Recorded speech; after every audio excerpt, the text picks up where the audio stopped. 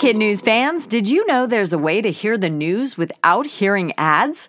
Parents and teachers can subscribe to Starglow Plus on Apple Podcasts to not only ditch the commercials, but also unlock access to future bonus episodes and other exclusives from the Starglow Media Network. That means ad-free listening of kid news every weekday, plus ad-free episodes of mysteries about true histories for riddle-obsessed adventurers, girl tales for a fun spin on fairy tales, Musicland stories to help young music lovers catch the beat, and audiobooks adapted for young listeners with classic titles, including Little Women and Moby Dick. Visit starglowmedia.com/subscribe to sign up for Starglow Plus on Apple Podcasts or wherever you like to listen. That's starglowmedia.com/subscribe. Good morning and welcome to Kid News. I'm Tori. Today is Tuesday, January 16th, 2024. And we begin with what should be the last day of a slow-moving Arctic blast that's been freezing noses and toes from Oregon to Mississippi. The low temperatures have been staggering. Dickinson, North Dakota registered minus 66 degrees with the wind chill on Saturday, and folks from the Rockies into northern Kansas got sideswiped by wind chills of minus 30. According to CNN, more than 100 temperature records were expected to fall just between yesterday and today. Southwest canceled 700 flights due to the conditions. Weather experts advise people to stay home if at all possible, even in Iowa, which hosted the first official contest of the 2024 presidential election yesterday and the coldest Republican caucus in state history. Donald Trump won easily, as expected, and as of this recording, Nikki Haley and Ron DeSantis are neck and neck for a distant second place. The next election in the process to determine the major parties' presidential nominees will happen a week from today in New Hampshire. So, what is a caucus, and how is it different from primaries held in other states? First, the caucus is organized and run by the Iowa Republican Party, not the state government. And second, the rule requires any willing registered Republican to show up in person at 7 p.m. at a selected location in their neighborhood, like a school, a church, or Union Hall. There, representatives make speeches on behalf of their favored candidates. Attendees then write down their votes on pieces of paper that are counted by secret ballot. Each precinct sends their totals to the state party, which announces the results, usually within a few hours. Meanwhile, Democrats opted for mail-in ballots this year in Iowa. Results will be announced in early March.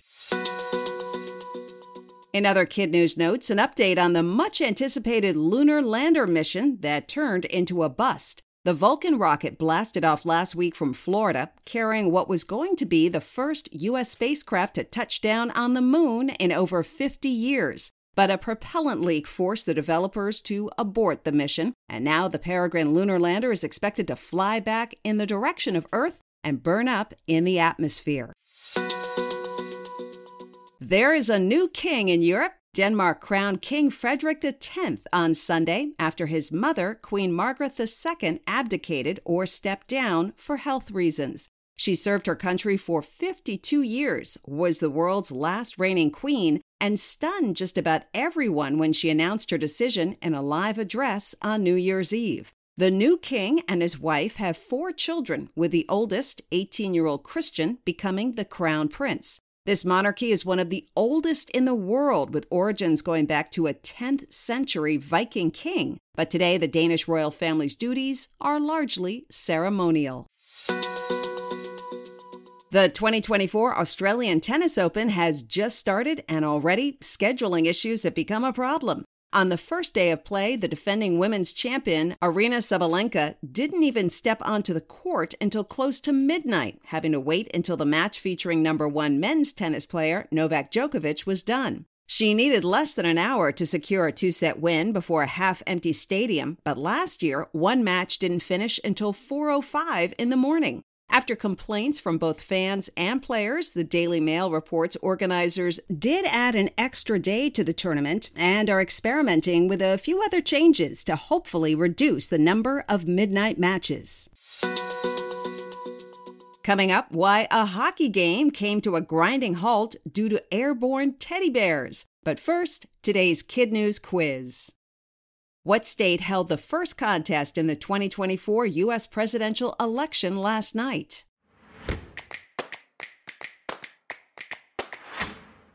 Iowa. How many U.S. temperature records are expected to fall between yesterday and today?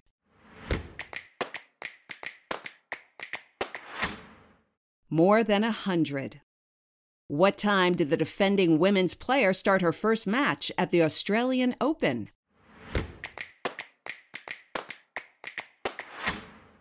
Close to midnight. Which country has a new king?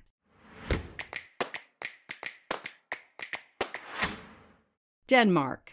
In our Kid News Kicker, a professional hockey team was delayed for 40 minutes last week, not because of an injury or an equipment problem, but because that's how long it took to clean up all the teddy bears that were tossed onto the ice. A record-setting 75,000 stuffed animals were collected for charity last week and will be distributed to kids in need. The annual teddy bear toss happens at the home arena of the Hershey Bears, part of the American Hockey League, and is triggered when the home team scores a goal. New player Chris Prisky told reporters after the game, "First you're celebrating a goal, then you start getting pelted with bears. It's just phenomenal." Since the tradition started in 2001, nearly 500,000 teddy bears have been collected.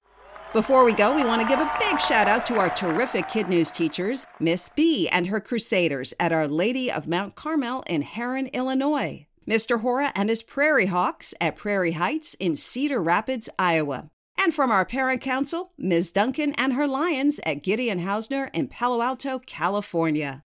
Thanks for listening. For ad-free episodes, subscribe to Starglow Media on Apple Podcasts or wherever you like to listen. And we'll see you back here for more Kid News tomorrow morning.